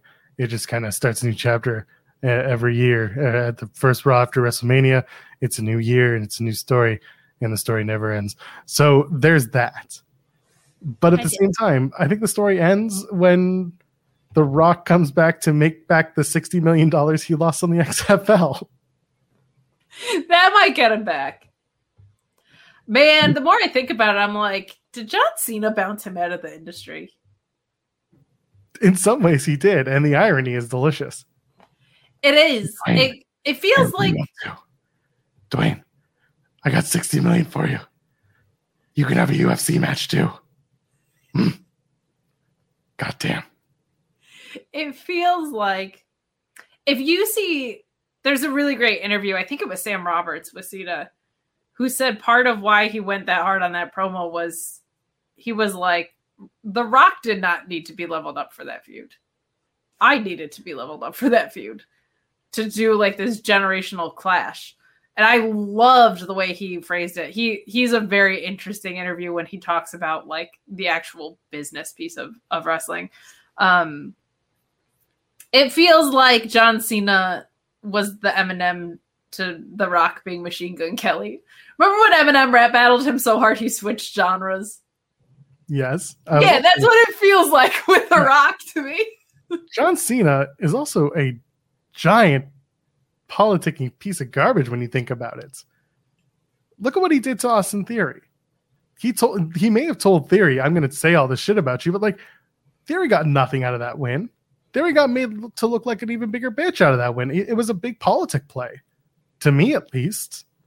Wow. Why would you give Austin Theory that win when and then afterwards, afterwards John Cena being like, Oh yeah, they didn't tell me that they were gonna bring all those Make-A-Wish children on the stage. That's some bullshit. That is some bullshit. And like I'm not gonna compare him to Hogan because I think that's a shitty thing to do. But in some ways, in the wrestling, well, let me tell you something, 24-inch pythons and I slammed Andre the Giant, brother. That's kind of what John Cena's been doing. He's retconning some shit to get himself over years after he's left the business, pops in from here and there, get himself over, and then he wrestles a match just because he can keep that stupid streak alive of wrestling at least one match a year because someone brought it to his attention. He was like, oh, end of December, got to go to work. And here we are. Well, that's part-timer syndrome in general. I think is a big piece of it. I think if you're Austin Theory and John Cena says, I'm going to say all this shit about you, and you come back with the absolute nothing that Austin Theory came back with, part of that's on you. Because that's also John Cena saying, sack up. Because here's the thing, if Austin Theory has anything to come back with, he comes out of that looking great. If he has more than, haha, you're bald, if John Cena tears him down and he actually has a response, suddenly he's not the fucking guy that is the crowd noise guy with a generic promo. Like, he had an opportunity there, and I don't love that John Cena destroyed it. I remember, though, earlier that episode, Seth Rollins destroyed Logan Paul, like in a very similar fashion. I wish I could remember the guts of it a little bit more. Was that the bye-bye bitch promo? It might have been. He just basically called him all the things that I've been saying. Like, you're a crypto scamming piece of shit, basically. It was earlier that episode, and something about that, I remember being like, it felt like John Cena went out there and was like, oh, we get to do this shit now? Okay. I remember that being the same episode, because it felt almost like John Cena was like, oh, I have permission to go out there and do this? Hell yeah. And like leaned in. But if he told Austin Theory and Austin Theory came back with, haha, you have a bald spot, part of that's on Austin Theory. Like, that's not great. You gotta do better. It wasn't the same episode. It may have been the week after that. But either way, I get what you're saying. And you do have to do better than that. It was just the fact that Cena went in like that, and he may have said he was, but still, that doesn't mean he was supposed to. Like, a veteran knows better than to do that. And if that was his way of being like, I'm going in because no one gave The Rock that benefit when I went after him for writing the promo on his arm. You know, you and Austin Theory don't have any beef. There's no reason for you to dig in like that. Well, and you're digging into somebody who's vulnerable, where The Rock is the fucking Rock. Right. Like, an Austin Theory needed to be built up. But I will also say, too, that, like, I think part of that is John Cena wasn't on TV, so he probably cranked it up because he's trying to build a feud in, like, one or two promos, right? Like, this is a WrestleMania feud, and you are giving basically one TV appearance to it. You're probably going to go pretty hard on that. But it was definitely more destructive than good, and it kind of feels like he didn't really ever recover. But I don't know. They've had some questionable booking around it, but it feels like a very unproductive title reign to me. I don't think there's a lot of people that see him in a much better light than they did before he got the title. So I don't want to do this with every, wrestler. I don't want to bring everything back to Impact, but I will bring this up. Wow. One of the best things that Impact did with the X Division Championship reign that Trey Miguel just finished was that Trey was cheating to win. He's a heel, and he was doing it in different ways every time. And eventually it caught up with him when he was finally challenged by someone who said, you keep cheating to win. You can't beat me normally. And he said, bet. And guess what happened? He lost. So, and even after he tried to cheat, he still lost because he got cocky, and the cockiness got the better of him. That's the story that should be happening with Austin Theory, because he continues to find ways to win by essentially either cheating or taking advantage of the situation. And that's okay if that's the story you're trying to tell of your heel U.S. champion continuing to win. You want to hate him because he continues to find ways to get out of every match with the championship. That's okay. But they're not telling those stories. Look at MJF. He cheats all the time, but he's a clever son of a bitch about it. Right. The Austin Theory ones are just cheap. To a certain degree, yes. But I mean, the way he won the title, was it the Royal Rumble when he won it? In the 3-way where he landed on top of Lashley and Seth. Yeah, that finish was cool. That finish was cool. Yeah, that was either the Rumble or it was a Saudi match. Either way, like it was a big event match. And that stuff like that, I love. It was the same thing when he retained the title in that 3-way at Backlash. Same situation. He lucked his way into the finish. Tsunami was hit. He got tossed out of the ring, hit with the something. And again, he won. But this is the thing. His character is going around being like, aren't you a believer? And it's like, well, no, you get lucky and you cheap in cheap ways. Like, there's nothing for me to believe in you for. Right. Like MJF, you're just like, oh, what a clever asshole. Or, oh, man, that guy did exactly what he said he would because he beat Darby Allin with a headlock takeover, right?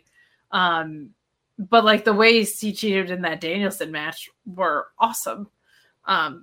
This just feels like, oh, yeah, low-hanging fruit. Why am I, like, a believer in Austin Theory? Yeah, there is some creative that is lacking in his title run. Big time. Yeah. And I think a lot of people just are blaming the person instead of blaming the creative, which is, whatever, do what you will. But that's I think it's a little of both. I think it's a little of both. I think he has some work to do. Are you saying that they're A-Town down? Down on him, yes. Anyway. So Jay loses that match because his brother super kicks him in the face and doesn't realize it. Super kick in the face. Too many. So anyway, I like where this is going, and I am interested in seeing what happens when Roman comes back on Friday to where this all kind of finishes up. I agree. Because I think we have a long time until we get to the finish of the story with WrestleMania, whatever it is. I do think it's going to Mania, but there's a lot on the table. But I thought it was good this week that they had Jay and Paul Heyman carried the most of it. Yes, Kate. I have a question pertaining to AEW World. Yeah. Hey, Swerve's not the international champion. Orange Cassidy retained. And they didn't do it in Will Washington country, which made it even worse.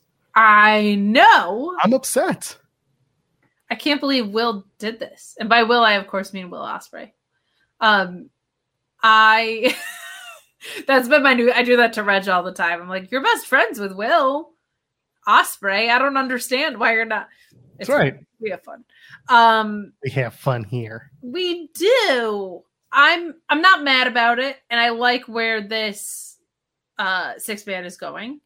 It could be really fun. I thought the match was awesome, but where do you think this? The fun thing with this Orange Cassidy reign is it's the international title, so he could lose at Forbidden Door and it go to somebody in New Japan, and that makes sense. But do you think maybe like our opening collision, it's like Andrade versus Orange Cassidy or Miro versus Orange Cassidy or something? So a title change hands. I think they do Swerve and Cassidy again. I think that might be the move too. And I think Swerve finally wins it. I think Swerve and Nick Wayne is a match that is coming soon to AEW because they ran that in Nick Wayne's territory, and he's about to join AEW on the roster with his 18th birthday coming up. And his first match, I think they announced was going to be Swerve. I feel like they either did or it's like hinted almost absurdly, obvious at this point. I'd put the title on Nick Wayne on his first night. Really surprise the shit out of people. If you want to put a lot of money and a lot of power behind someone, then you have Nick Wayne shock with the world and win the title off of Swerve, who will have had the title for at least a month at that point. So I don't know if they're unless it's July. Like that idea. But I also want Swerve to have gold for a little bit. Like for the TNT title. Who knows? Everyone gets the TNT title if you just ask nicely. My God, or you only get it for a minute if you're Will Hobbs, though.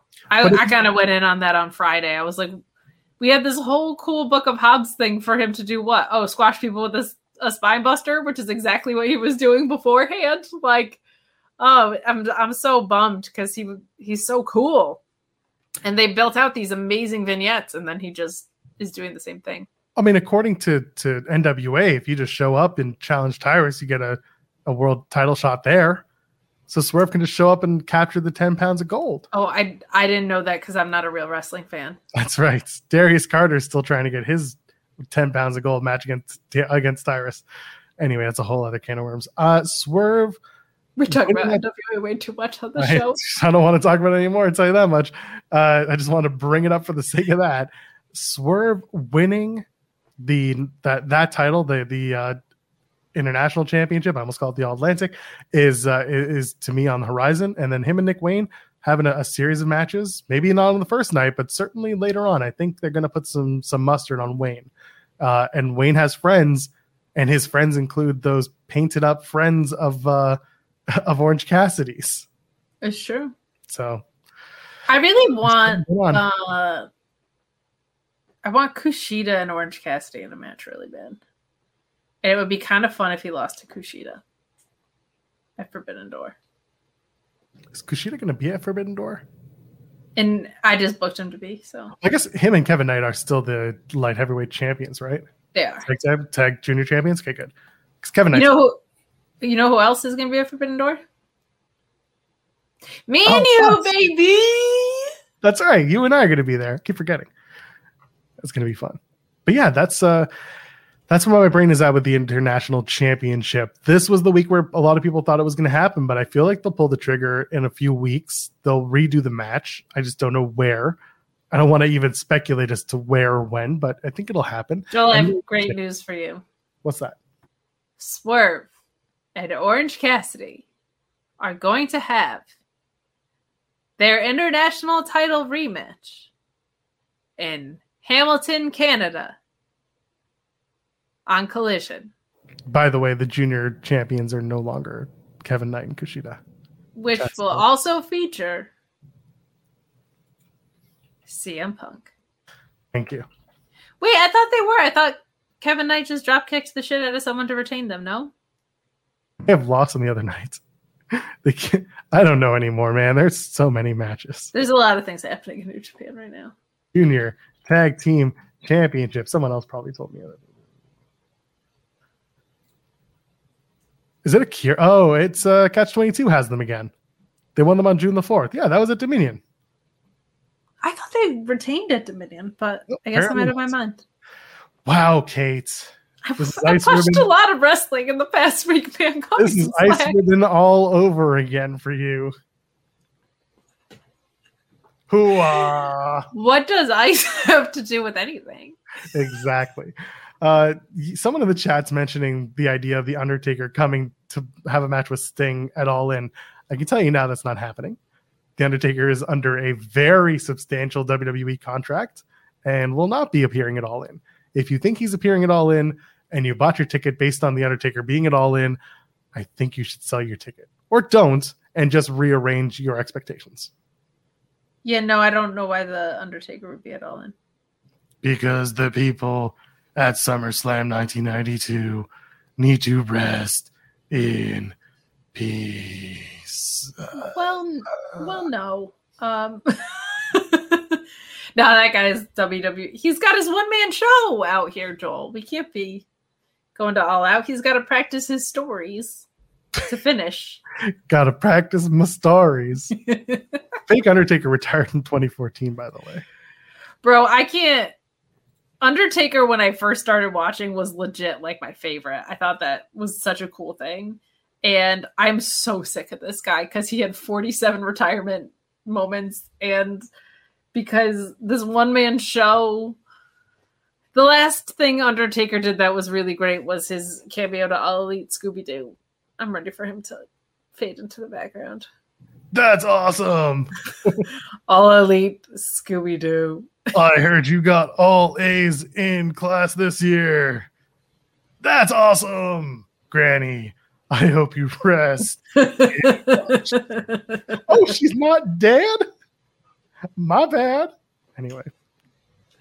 The Undertaker one-man show, I have not heard a single good thing about it. Joel, I have a huge announcement. Oh, no.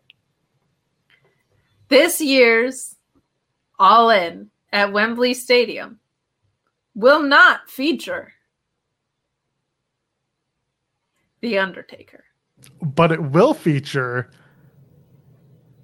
Bill Don't Goldberg. say it. No, I knew you were going to say Because he will be a member of MJF's Just 5 Jews stable. You know who it might feature? We can talk about this. I know we're like over on our estimated time. A certain Mercedes Moné. Not anymore. She's busy. She's broken. You know, booked and busy? Well, she's busy and broken. She is, but they were talking about that for Forbidden Door. I'm wondering about if that's on the table for Wembley. I don't know. She's got a corgi. Does she want to bring the corgi to that country? Of course, the Queen had tons of them. I know, but that's what I'm saying. They'll get lost. They won't get lost. It'll be like a nice remembrance. It's like when Bart brings the frog to Australia. I don't know The Simpsons. Get over it. Here we go. MJF, Goldberg, Colt Cabana, QT Marshall, and I think it was Eric Cannon was the other person I had. Oh, no, it was Barry Horowitz. It was Barry Horowitz. Oh. Yeah, because you got to give Barry a payday. And because it's MJF, it will be MJF, Goldberg, Colt Cabana, QT Marshall, Barry Horowitz. Just 5 Jews. And they should eat Five Guys burgers just as like to be little pissers. No cheese, no bacon. Correct. Just 5 Jews. Ryan Lambert with the super chat saying, "How dare y'all start without me? Hi, all you snazzy peeps." Hello, Ryan. Hi, Ryan. We've been on for 90 some odd minutes now. So, Yeehaw. Yeah, I know. It's been a while. It's been a while since we started the show. So I don't know why this person keeps trying for a Taker match at All In. I swear to God. He's got to be trolling us at this point. Or a bot. Goldberg in the Elite, by the way, is just perfect. CM Punk versus his cult mother. Oh, it has to be a troll. I love it. What's her name? He said it at the press conference. Not Sue. It's not Sue. They're all Sue. No, Sue's a founding member of Chaos. That's right. Do you think she's going to bring the van with her? She fucking better. I would love if they had the van entrance in Toronto and it's got the Chaos rap decal on it. Just to have the members of Chaos come out in the stupid van, confused as hell. Like, why are we doing this? So, us Mark Order gang on Wednesdays loves to troll Matt from the Bread Club because he can't stand that we say that Sue's a founding member of Chaos. And I changed the Wikipedia several times to make sure that she is. And now that we're talking about it, I remembered I have to go switch it back. But she is a founding member of Chaos. It was reported by Fightful.com. Sean confirmed it. So I'm always like, as important to Chaos as Shinsuke Nakamura. Marsha, by the way, is her name. Marsha. Marsha. That's such a mom name. Marsha. Someone saying Okada and Sue's van is breaking my Hell yeah, let's go. That's what I was thinking of too when I said it. Okada, like in the big New Japan history robe, getting out of Sue's van. Oh yeah. Wait, who's Okada? He's this guy who's pretty good at wrestling, and I think that's his story. I love that people are having that like fake conversation when he was at Forbidden Door last year. Yeah, but Kate, nobody watched last year. Remember, huge flop of a show. Nobody liked it. Oh, right. Didn't win any awards in wrestling lore. I don't know. I also don't put any stock into those things. Joel, you put a ton of stock into them. You bought stock in them. No, I bought stock in the super chats people send to us. By the way, we're heading down the home stretch, I think. So go ahead and send us all your money. Where are we? Money in the Bank qualifiers are still on my list, and MJF and Adam Cole, Bay. So where do you want to go? Let's clear out the Money in the Bank qualifiers because I don't think there's like a ton to talk about. Hey, everybody, give us your money. By the way, give us your money. This is specifically so I can pay people not named Kate, Joel, or Jeremy. Specifically because I expect it. That's right. Oh, here we go. Just before we get to Money in the Bank, here's the other cup, the Owen Hart's Cup final. Ronald. Sorry, my brain is like Ronald. That's okay. He should be blocked from this. Yeah, thinks it's Dustin Rhodes versus Jeff Jarrett in the final. Okay, here's the thing. Bree Woo, get out of here, Ronald. The only reason why Jeff Jarrett doesn't hurt here, and it shouldn't hurt you, is because Jeff and Owen were really close and they were best friends. And that's the end of Kate's and Joel and Kate at 8. Good night, everybody. Major announcement, getting a bye to the finals. Then Jeff Jarrett can give some little speech about how close they were. Okay? He Doesn't did. need to be in it. On his way to the finals. So who would you have in the finals of the Owen Hart Cup tournament for the men and the women? Probably Joel Pearl.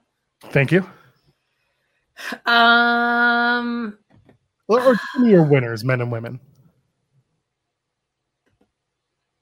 let's see. Right now you have Tony Storm and Chris Stat.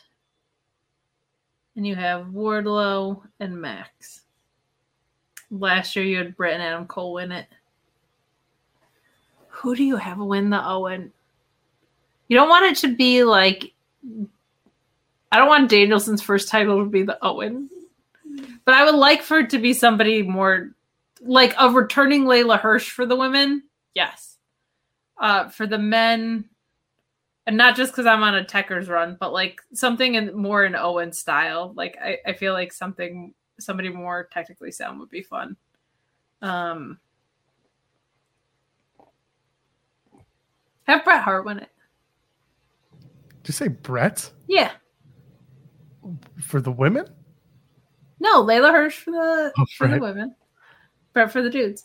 No, actually, for real, it would be really cool if they gave it to Dax. It would be really cool if they gave it to Dax. That'd be interesting. That'd be really fun. Someone in the chat saying Kyle O'Reilly. I wish. I Other wish you people were saying back. Athena for the women, Yuta for the men. Some more support for Wheeler Yuta. Wheeler's not a bad call. My picks are Jungle Boy and Anna Jay. I want them to keep doing the couples thing, and I want them both to be firmly heels this year. I'm being serious. I'm not. This isn't a bit. Like I really want. You want to keep being couples? I want them to do another year where they have the couples win it, and it's like unironically, just have the couples win. But I also think that between Jungle Boy turning heel inevitably and making a statement, that should be the first big statement that he makes, is winning that cup. And then Anna Jay is just my sleeper pick. I just think it'd be funny to watch her win this whole thing. Couples and heels winning the Owen. Who would do that? Double barf to me. Why would you do that? Someone says CM Punk is a gimmick fighter. I had no idea. Money in the Bank qualifiers. Let's go.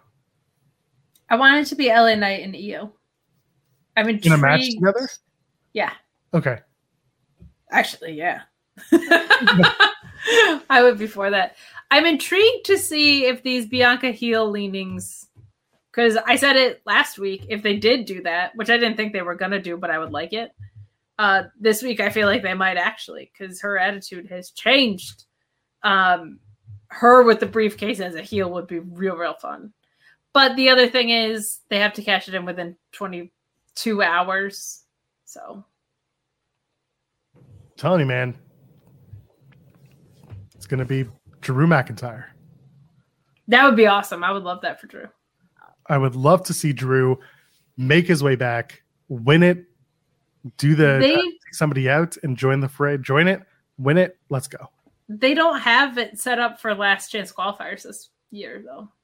I know it's WWE and it doesn't matter, but I was gonna say, like, they could just take somebody out, like Riddle. Brock takes out Cody. I don't know, but Cody's not in. Oh, that's right. I just keep assuming he is.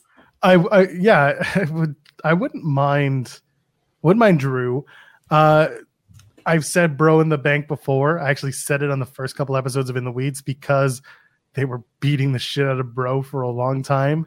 Bro. And they're now giving him this new edge. So I wouldn't doubt that they try Bro in the Bank. This new what? This new Bro. This new... On this day. This new Bro is what I said. I see clearly. I didn't about that guy.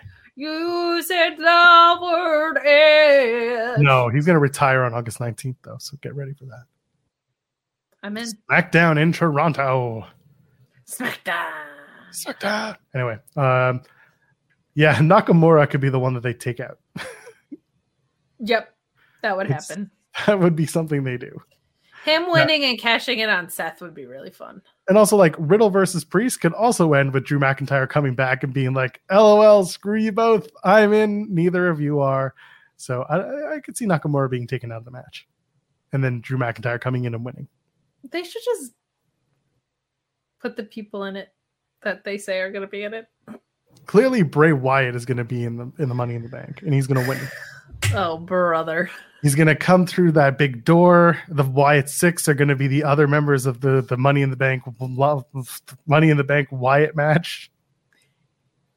Money in the Bank lore match. I've got nothing left. It's just the Wyatt Six is the entirety of the field. Money in the lore. Money in the lore. Lore in the bank. Is there cinema in the... No, lore in the bank is where it's at. No, that's the main event is cinema. Cinema in the bank. The undisputed cinema. Someone in the chat saying I'd rather hear about Brawl Out for 3 more years than a Bray return. Pitch Black in the oh god. Mountain Dew in the Money in the Mountain Dew. I'm done. I'm so done. And for the women, who's winning this thing? Because we still have one more person to qualify? Heel, Bianca, or Io? It feels like they need a powerhouse woman. Powerhouse. Which means Piper Niven. I know I'm still on that train, but she's the one I would get because she could base for everyone. I wouldn't be surprised if Zoe Stark won, but also the Zoe Stark and Becky stuff is still on the table. Sure. I could see that. But yeah, that's kind of where I'm at with those Money in the Bank situations. I don't hate that. I don't hate that one bit, Joel Pearl. Well, all right. And normally, I hate everything you do and say. Ouch. I can't wait to see you. Crash at my place, and you're just like, you suck, LOL. I hate you. I like that I said I was going to steal your kid, and you were like, that'd be helpful. It's all yours. I'm watching him now. He's sleeping fine, but if you grab him, he'll be fine. Dang, son. Well, yeah, he'd be my son. MJF Adam Cole Bay. Good shit here. Yes and no. I'm looking forward to the match. I'm looking forward to the feud. I didn't exactly love the setup because it felt like it was every single MJF setup feud ever where he says, I like you, you're great, but also your wife's balls are in her purse and you suck, LOL. He personified all the internet trolls and then let Adam Cole tear down the internet trolls. Yes, and then he did all of the WWE tropes. I get it. There's meta blank all over this. Fine. It felt a little lazy at some points to me. I think that this match is fine. I think that this match is good. What I really hope they do is have MJF cheat to win the Eliminator match, and then Adam Cole has to rebuild his entire singles situation to get the title match at Full Gear instead. Really make that happen. You want adversity. I kind of do, but I want it. You want adversity in cinema. Well, yeah, but in my story, also MJF, the creation of Just 5 Jews comes from them taking out Adam Cole on Wednesday. The Undisputed Elite versus Just 5 Jews. I'm into it. Let's go. That's the blood and guts match. No, but seriously, forget the Just 5 Jews thing. I do want to see Adam Cole. Maybe. I want to see that happen later, because when do you do it? When do you do it now? You've got Forbidden Door coming up. And then you've got All In, you've got All Out.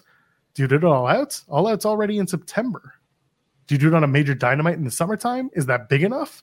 Sure. Quake by the Lake. Noise by the Boys. Yeah.